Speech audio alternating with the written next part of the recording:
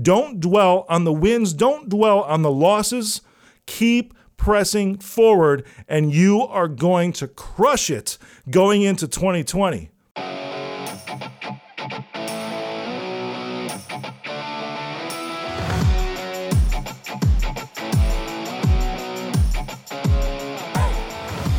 Hey, what's shaking? Welcome back to All In with Rick Jordan. I am Rick Jordan. It's been a month since we dropped an episode, and I like this. We're going to do this every year. You know, the show is almost a year old now, and I'm really pumped about this past month because I got to really crush it on a few new things in business, in life. But for this New Year's episode, going into the next decade, I have an interview person that writes blogs for me, and the way this works is it's the same way I wrote my book. I get interviewed and I tell stories, and then they take that. 95% of the words are my actual words. I've always said, hey, I'm an author, but I'm not a writer. I'm a storyteller and I'm a speaker, all that stuff. So I have people that help me out to put my words onto paper. It works out really, really well, especially when they can just interview me and I can just be me exactly like how I'm talking to you right now. And they transcribe these things and then put them on paper. But this topic was really cool. They always prompt me because there's 4 articles that get written every single month. And they prompt me and say, hey, this is what I'm thinking about. And there's always, hey, Valentine's Day is coming up, or New Year's, Christmas, or it's Martin Luther King Day coming up in January. And they'll give me these topics to say, hey, this will just spark your thought process to get going as far as what you might want to talk about. There was one on this past list that was pretty fantastic that really stopped me in my tracks. And this is what we're going to talk about today. Reflecting on the last decade. Before I saw that email, I didn't actually think, it didn't settle into me that, man, we are rolling into a new decade here. This is 2020. And it made me think to way back into 2010. What were you doing in 2010? Or really in 2009, in December or New Year's Eve, thinking, wow, we're rolling into this next decade. I'm going to tell you where I was at and kind of give you a history of my life through the past 10 years. Because there's been some really awesome wins, some high mountains, and there's been some really crushing losses too. And I am grateful for it all. That's kind of the biggest reflection point that I have, is that I am grateful for every single thing that happened. Because no matter what goes on in life, no matter what hits you and how hard it hits you, whether it's a win or a loss, it's never meant to be something that you just stay put. And I am super guilty of this. This is one thing I was realizing as I was looking back at this past decade. I'm just wired this way. I just keep going after things, even when I have this amazing, huge win. It's like, wow, that was awesome. And then 2 seconds later, I'm on to the next thing. Because my brain is always thinking ahead, always thinking about what has to be done next. And reflecting on this past decade, I start thinking, man, if only I could take just a little moment longer to savor those wins. I'm even worse when it comes to the losses. Anyone there with me? I don't like to think about them too much because I can examine them and reflect super fast and pull out the lessons that I learned from that and then move on. I don't dwell on things, don't dwell on the losses, but the problem is sometimes I also don't take a moment for the wins to celebrate. What do you do to celebrate? I know that my brother-in-law, for example, he loves taking his wife to the Signature Room. I'm in Chicago. He likes taking her to the Signature Room, which is on top of the John Hancock Center. It's like the 95th and 96th floor. It's really cool, and loves having champagne there with his wife to celebrate something really awesome that happened. And I don't do anything like that. I might have a glass of scotch or something like that. I love Macallan. Anybody that knows me knows that. And they released a really awesome batch number 2 of their Rare Cask last year. It's about a $300 bottle. It's a good bottle, really, really good bottle. I opened that up just to celebrate a quick moment, and then I just kind of moved on from there. So I don't dwell on the losses, and I also don't dwell on the wins. And I started thinking about a particular person who kind of does this same thing. Jennifer Aniston, right? She owned the internet. Really, she kind of broke the internet, broke Instagram a couple of months ago when she finally joined. And she had, 7 million followers in the first hour, something like that, just from one little post, which was from her and the cast members from Friends. Everybody loves Friends, which, one sad thing is that it's leaving Netflix now, but hey, it's coming out on HBO Max. If you didn't know that, that's releasing in May. There's some other cool things that's on this new HBO streaming service, but Friends is going to live there on HBO Max. It's done on Netflix. So I'm almost through season 10 again right now, finishing it up just before it leaves because I've got like this 5-month period to where it goes away. Squirrel! I appreciate Jennifer Aniston so much because take a look at her and compare her to the rest of the cast of Friends. You've got Matt LeBlanc, for example. That dude had a spin-off series. Nobody remembers this because it lasted like a season and a half before it was canceled. He tried to take the character Joey and do this spin-off series of that character. Now, Joey was freaking awesome in Friends. Amazing. But he just said, you know what? I'm going to take this amazing experience, this win, this huge, awesome thing in my life called Friends, and I'm going to keep it rolling here. I'm going to keep going on with this, and I'm going to play Joey. I'm going to keep milking this thing for all that it's worth. And that failed miserably. He had a huge win just like Jennifer Aniston, except he dwelled on that win. So I'm not just talking about dwelling on losses, because a lot of people can fall into depression, and that's this neurochemical thing, of course. Science has a lot of information about this, but they'll dwell on this negative thing in their life, and it starts to define them for the next several weeks, months, years, whatever it is. But I see the flip side, and I see so many that will dwell on their wins. I lost weight back in 2013. To people that don't know me yet, I dropped 80 pounds, and most of it was just done with good nutrition. And I'm not talking a diet. I'm talking I learned how to eat right. I've talked about it on the show so many times now. And you know what? For me, I hate talking about it. But for people who have never heard it before, it's cool to them. The reason I hate talking about it is because that was something that was 6 freaking years ago now. It's a win, a huge win in my life because I'm still thin. I packed on a lot of muscle mass. I'm fit. I'm cut. Awesome. But that was something from 6 years ago. It's not a win that defines me anymore.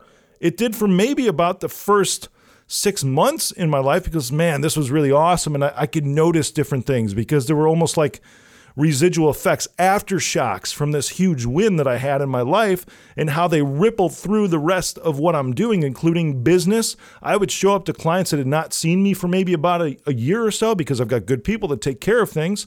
And they'd be like, hey, man, you're looking really good. And of course, everyone asks, how'd you do it and everything else? That's because it's the first time that they saw me, the very first time. You think they keep asking those same questions again and again and again and again and again? No, because the wins get old. They get old. It's not something to dwell on, just like losses are not something to dwell on. Wins are not something to dwell on either. So coming back to Jennifer Aniston, she jumped into movies. They made money. They were never like blockbuster things, right? But she never dwelled on any one thing. She took that win that she had from Friends and then just moved on. Kept going. And why? Look, if anybody else, I don't know if Matt LeBlanc's on Instagram. I think that he is. They don't have as many followers as her. And now look, she was chosen along with Reese Witherspoon for Apple's new lifestyle show on their new streaming service because she still has that star power. People still remember her for Friends because it streams on Netflix. It has for many years, but it's not something that she just puts out there as saying, hey, this is defining me. There was this, I used to be a Star Trek fan. I say used to be, I kind of am, but it's more nostalgic for me now because my dad and I, when I was really, I'm talking like under 10 years old, is when Star Trek Next Generation came out, and he and I would watch that. It's really, really good memories between myself and my dad.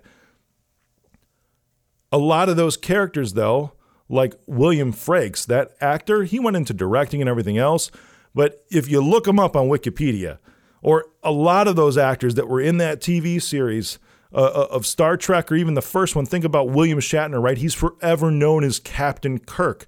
They get pigeonholed because they just dwelled on that success and that win for so long. And now their Wikipedia page, you've seen this, when you look up an individual, an actor or a musician or whoever, there will always be this section on Wikipedia that says best known as blank. Like William Shatner, best known from the role Captain James T. Kirk in Star Trek.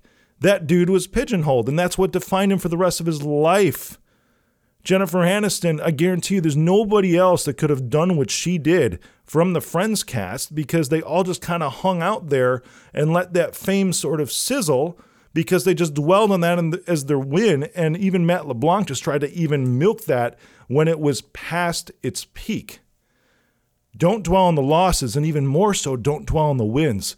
So I look back at 2010. I'm rolling into 2010, right? January 16th, 2010 is when my youngest kid, Alec David Jordan, was born. Super awesome dude. I'm so glad he was born. He is not someone that we were expecting, and I'm so glad that he showed up in our lives. I can't imagine it without him.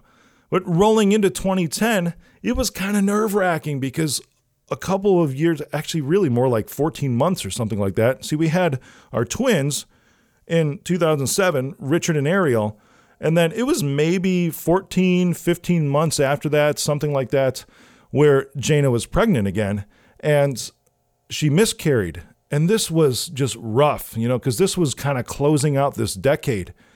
It was rough because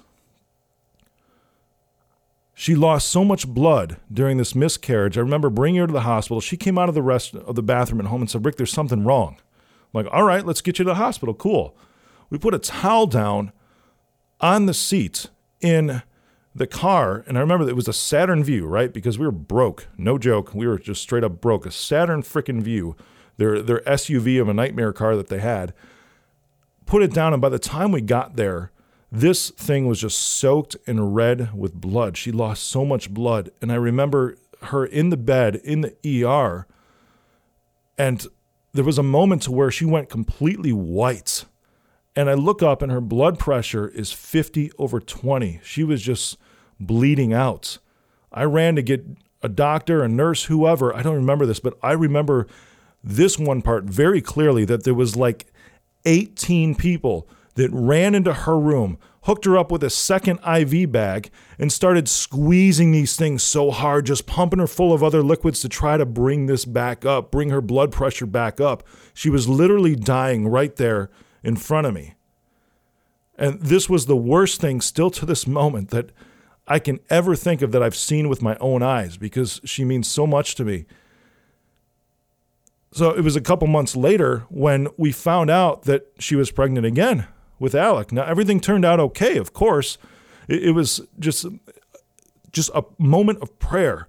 And I kid you not, this was so incredibly powerful that things just flipped around in the matter of an instant, just supernaturally flipped around.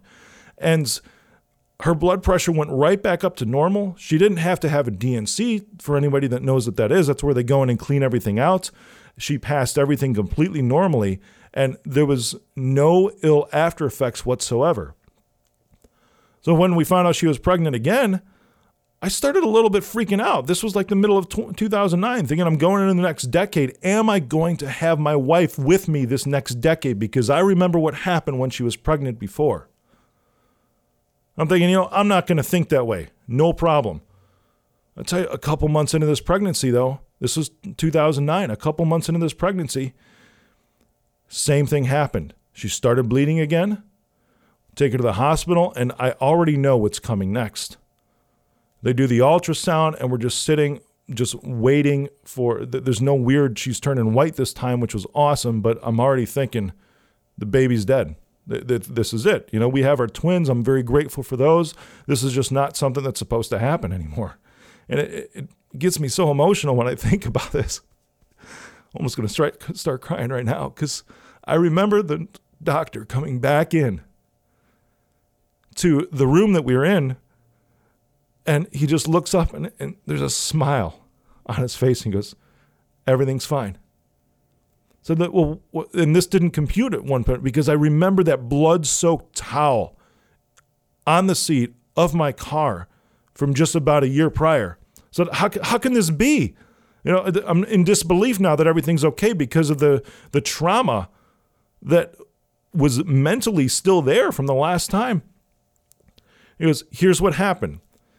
The placenta ripped away from the wall just slightly, and that's where this blood's coming from.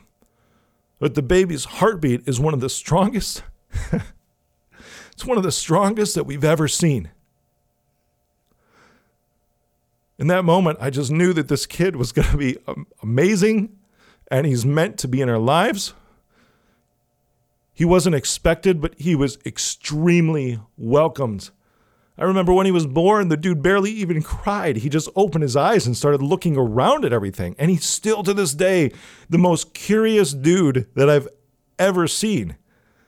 We go on the ferry in Magic Kingdom just a couple weeks ago in Disney World, and he just walks off by himself because he's so stinking independent too. He's at the front of the ferry boat just hanging out there, but then just true to his nature, he sticks his head up over the window to where he can see the controls and the skipper and what they're doing, and that's all he really cares about because he's so curious about everything in life ever since the day that he was born. Remember that strong heartbeat? This dude is one of the most independent and strongest-willed kids that I have ever seen. Because he's just always thinking of things that I don't even think about. I'm a pretty intelligent dude, but this guy, he says things and you have no way to have a comeback as a parent because he just makes so much stinking logical sense. It actually becomes hard to argue with this dude ever since he was young, since he was 2 years old, 3 years old, whatever. Ever since he could talk. This is how I rolled into this decade, 2010, with Alec being born and just being a huge blessing in my life, Jana's life, just completed our family. And I can't be more grateful for that. So this is one lesson I want you to hear today, okay? And this is meant to lift you up because this is something I've noticed in my life throughout the course of my life and how this always is. And I'm going to tell you this, I'm going through this same kind of thing right now. So many just things, these blows from left and right and all over the place are just coming in at me. But every single time this has happened in my life, like the one I just explained with Alec, how we thought he was just not even going to happen because of a previous miscarriage. And all of a sudden he ends up being this huge, amazing addition and completion to our lives. Life is going to throw shade at you, and it's going to get so difficult. And every single time you start to think that this is the worst possible thing that can happen, understand that the harder the trial, the harder the breakthrough is to see, the more difficult the light is to see at the end of that tunnel, the brighter it's going to be on the other side, because the harder things come at you in life, that means there is even a greater victory beyond that. That means there's even greater wins and bigger plans and larger things for you to go after that you can't even think about right now because you can't see it. You're blinded by what's going on. But just remember, the more you get crushed, the bigger you're going to win. That might be the one thing already today, is that the more you get crushed, the bigger you're going to win. Let that inspire you. Let that encourage you, because you can go into 2020. Maybe you had a great year, a horrible decade. You faced worse things than anybody could possibly imagine. You just go, Rick, you don't understand because I had this or I had that going on. I don't really care about you dwelling on the losses. All that I care about is that you can see those losses, learn from them, and understand that even things out of your control, when they come at you, there are greater things for you on the other side of that trial, because you can be lifted up and you will see the biggest wins that you've ever seen. So keep pressing forward. Don't dwell on the wins. Don't dwell on the losses. Keep pressing forward, and you are going to crush it going into 2020. I'm going to keep rolling with you through my decade. Is that cool? You're still with me, right? Let's keep rolling. 2010, when Alec was born, we were still living in a 2-bedroom condo, now with 5 people. We were broke. the previous 2 years, but now I was actually starting to make a little bit of money as an independent consultant in IT. That's pretty cool. I'm like, we got to do something because Alec is in a pack and play in our bedroom and I'm not getting much sleep. And I'm just looking around thinking, this is just ridiculous. And I didn't think that I had the money, but as soon as I went out looking, there are just things that happen. New clients came about. Remember what I was just saying about the different trials. New clients just kind of materialized out of nowhere because there was a legitimate need in my life, and I knew that I was heading down the right path. And now we were able to get into from a 900 square foot 2-bedroom condo into a 4-bedroom 3,200 square foot house that did not break the bank. That everything else that we needed to support that move that was desperately needed just came to pass. It was mind-blowing. And this was in 2010. Alec was only about 8 months old at the time when we made this move. It was like maybe 10 months, 9 months, I don't know. But it was around my birthday. Actually, it might have even been around on my birthday from what I remember. We moved into this new home, and it was just amazing for us. It was exactly what we needed. That year, I got rid of the Saturn also and got a Cadillac CTS Coupe. It was the first year with the new body style. Man, that thing really always got looks at the gas station. And that was the first of, I've always loved cars, but that was the first. It's like, man, you know what? This is just how it's going to be. You see a lot of people that are out on the internet, a lot of these coaches, gurus that say, you know, if you want to be rich, you got to live rich. There's somewhat of a truth to that, you know, because you don't want to overextend yourself. However, mentally speaking, this is that old thing that, you know, dress for the job you want, not for the job you have. Ever hear that when you're going out for an interview? That's kind of true. Because if you cannot visualize, and visualization's a big deal, if you cannot visualize yourself being about 10 steps down the road than where you are right now, you are not going to be there. Just imagine when you're driving with a fog all around you and you can't see more than 10 feet in front of your car. How do you know what's really coming after that? You have to visualize what's coming after that. Maybe it's a road you've been down before and you'd be like, okay, I know this is going to turn, or maybe there's crazy rain or snow coming down. I know this road because I've been down there before. Remember what I was saying? I can look back at the previous points in my life and understand that when there are big challenges, I know that there will be ginormous wins. I know the road because I've experienced this so often. We go into the new house. It's awesome. We move into another new house a couple years later. Really great. Business is really starting to move now as we're getting into 2013, 2014. And things are just kind of strolling along. It's awesome. 2013 is when I told you that I started dropping weight. That was the next step in what I needed to do. And, you know, we're around New Year's here. I hate New Year's resolutions. I think they're stupid. I prefer to have a milestone mentality instead, because no matter when you start, it doesn't matter because you always know where you're going to end up or when you're supposed to end up there when you go with milestones rather than saying, I'm just going to have a start point. New Year's resolution, just saying, yeah, I'm going to start this, but you don't really know when you want to end. You have to know when you want to finish something. It's almost like you have to work backwards. If you say, I want to drop 50 pounds by July 1st, if you're making that as a New Year's resolution, fine. Then drop 50 pounds by July 1st. You know what? If you suck for the first 3 weeks of the year, which is when most people fall off the wagon, who cares? Because now you can just accelerate your plan. It's not a big deal because you still have that target in sight rather than just having this stupid idea that makes no sense because you're looking at yourself in the mirror feeling bad for yourself. That's fine. Maybe you do want to lose weight this year. Go for it. But that's not the right decision. The right decision is to say, I want to be healthy. That's on a list of New Year's resolutions that you should never make, is saying, I want to lose weight or I want to be fit. It should just be, I want to be healthy.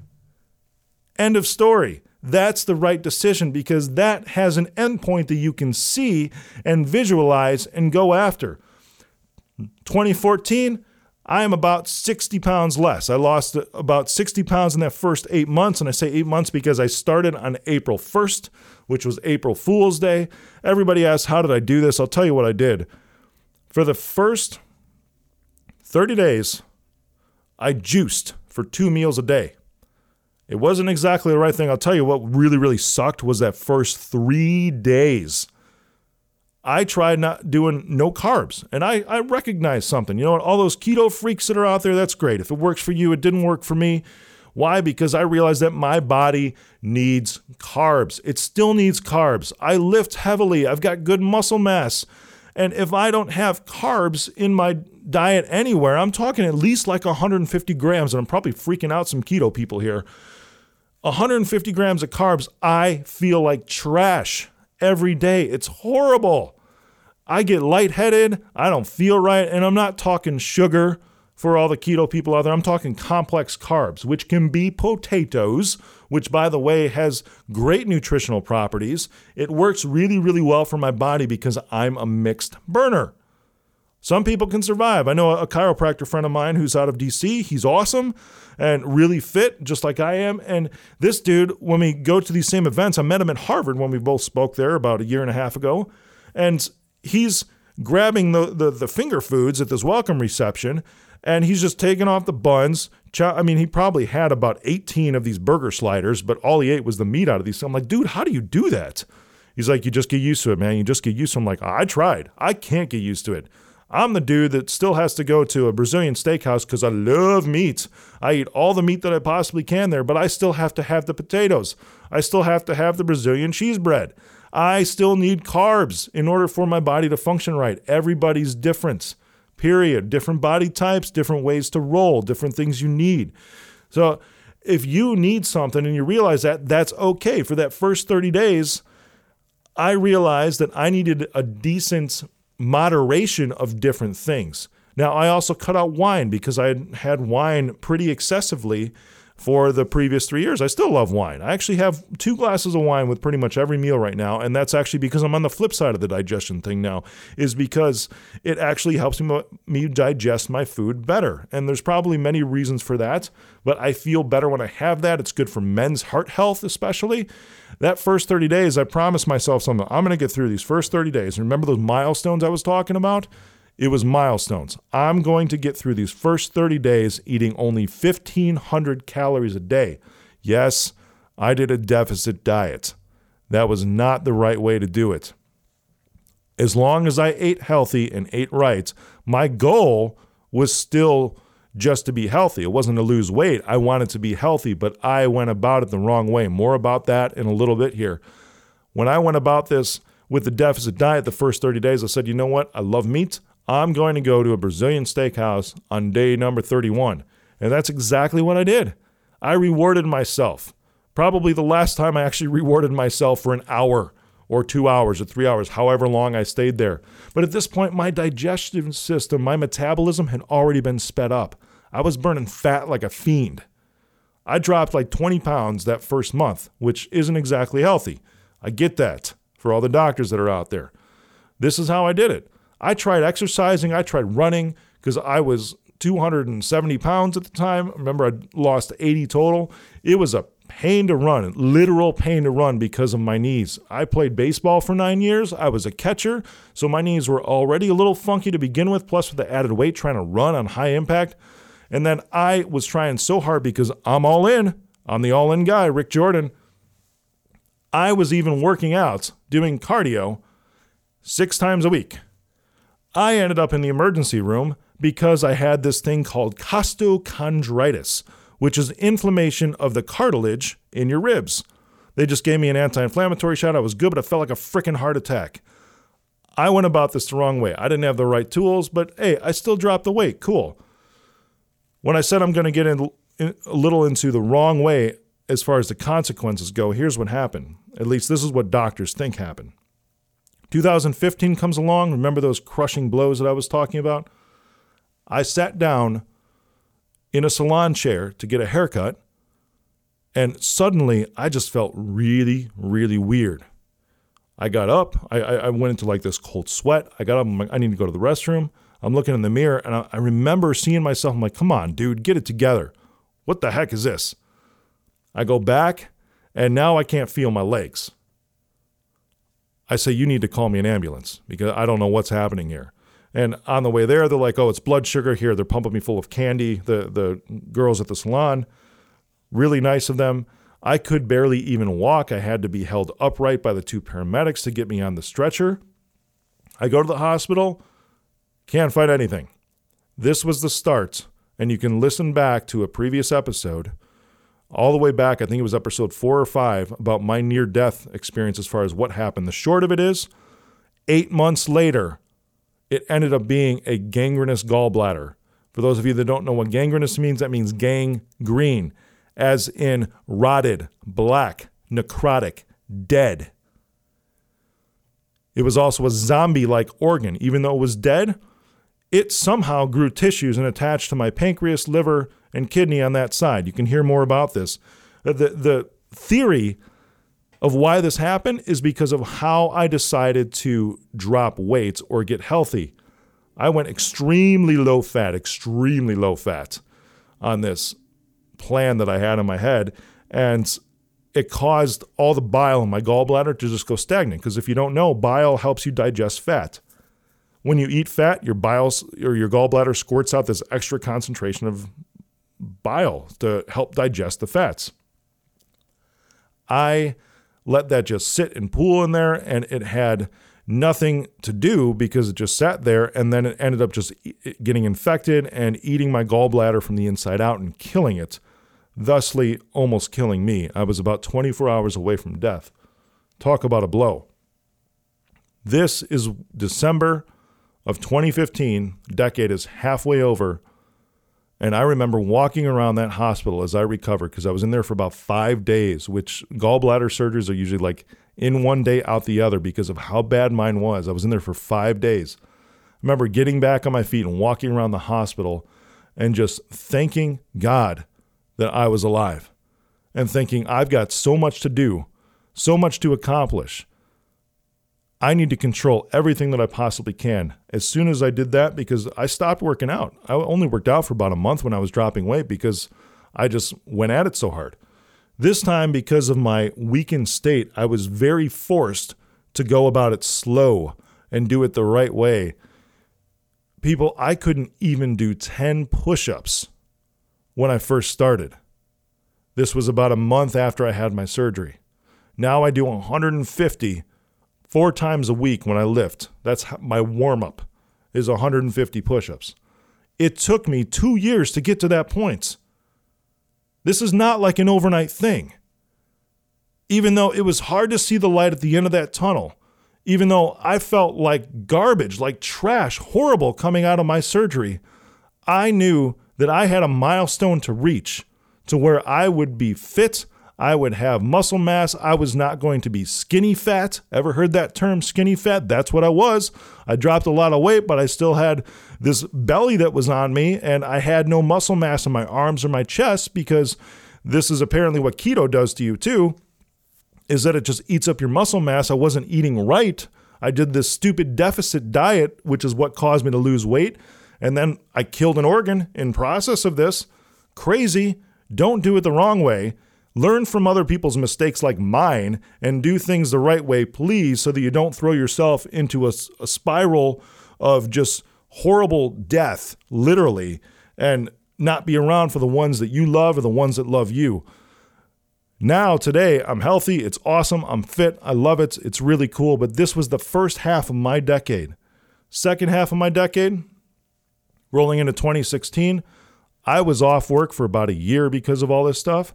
Got really good people that kept things rolling. I still kind of popped in every now and then remotely. I didn't even really go back into the office for about 6 months after my surgery.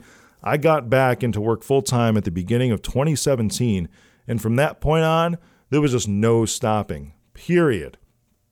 It was awesome. Year-over-year growth compounded since 2016 has been 25%. That's awesome. Revenue since that point in time has just skyrocketed. It's been really cool. I've done a lot of things. I've written a best-selling book since then. I've gone on a lot of TV appearances. I've spoken in all these crazy places, NASDAQ, Harvard Clubs, Boston, New York. NASDAQ, I think I mentioned that one already. And Mercedes, Coca-Cola, West Point Military Academy. That was a trip. That was really awesome, and really grateful for that. All these amazing things these past couple of years and just building momentum.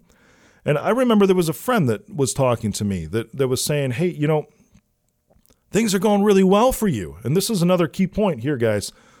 Things are going really well for you. I'm like, yeah, they really are. I'm really grateful for what's going on.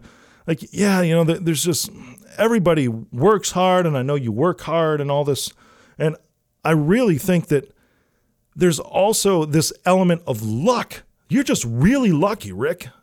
And I looked at him, I was like, you know what? And in my mind, I've got middle fingers going up all over the place, thinking, I know that I'm one of the hardest workers that can possibly exist, except for maybe Dwayne Johnson. And I actually I love the mantra that he goes by, which is be humble, be hungry, and be the hardest worker in the room. I try to embody that. He's someone that I look up to. And I hear this phrase, luck, and here's the straight truth. Luck means nothing. There is only momentum. You know what momentum needs in order to happen? It needs you to get up off your ass and get started too. Don't sit around and think someday I'm going to do this, someday I'm going to do that. Start it right now. Maybe there's things that have to fall into place in order for you to accomplish this.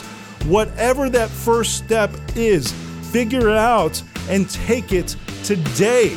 It's going into a new year, a new decade. Don't feel like you've wasted time in the past thinking, oh, I've wasted so many years. I used to think that way too.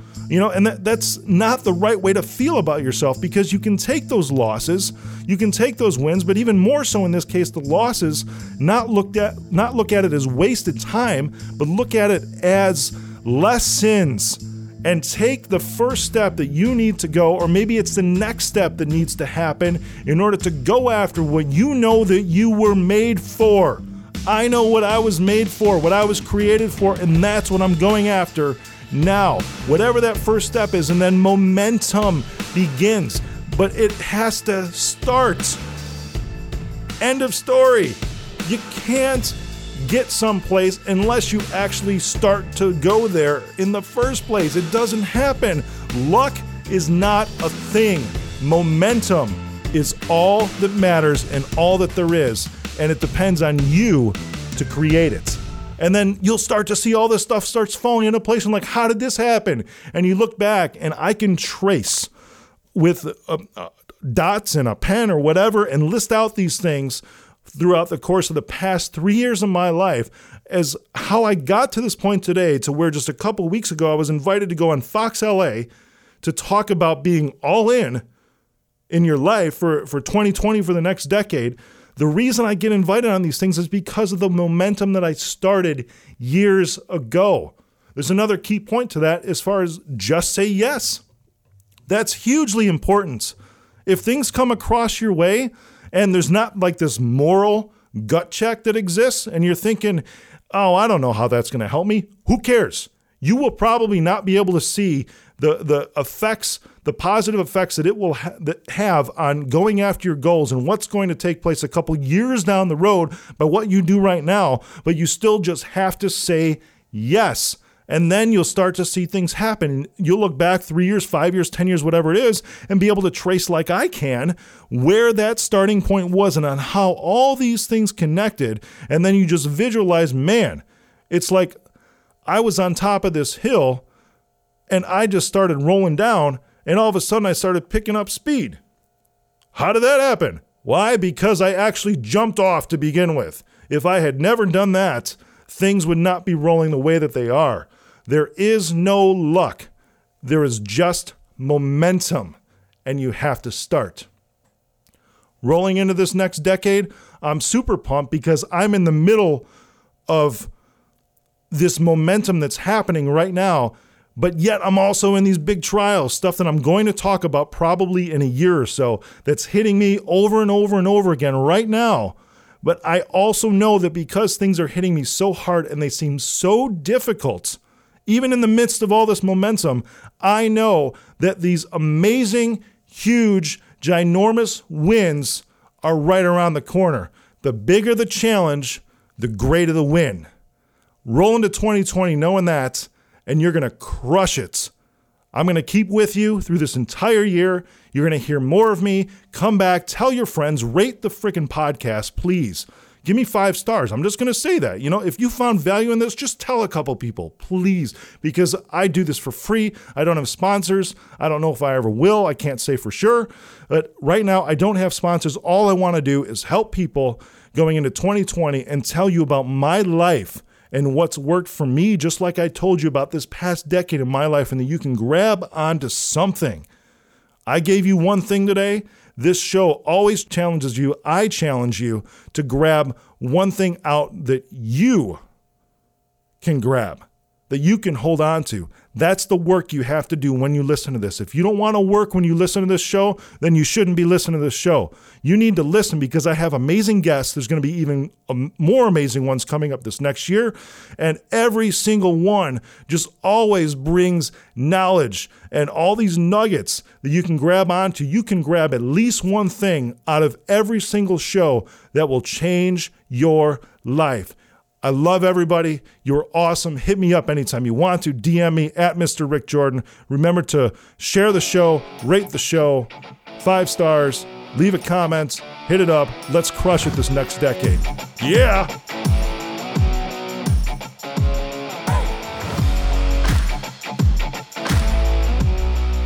Hey, thanks for going all in with me today. Subscribe to the show so you get the new episodes when they come out every Monday. Rate and review the show if you're listening on iTunes. Follow me on social media at Mr. Rick Jordan. As always, you can find links and references to anything we've talked about in this episode in the show notes. And finally, share this episode with someone who you think might be able to level up their life by listening.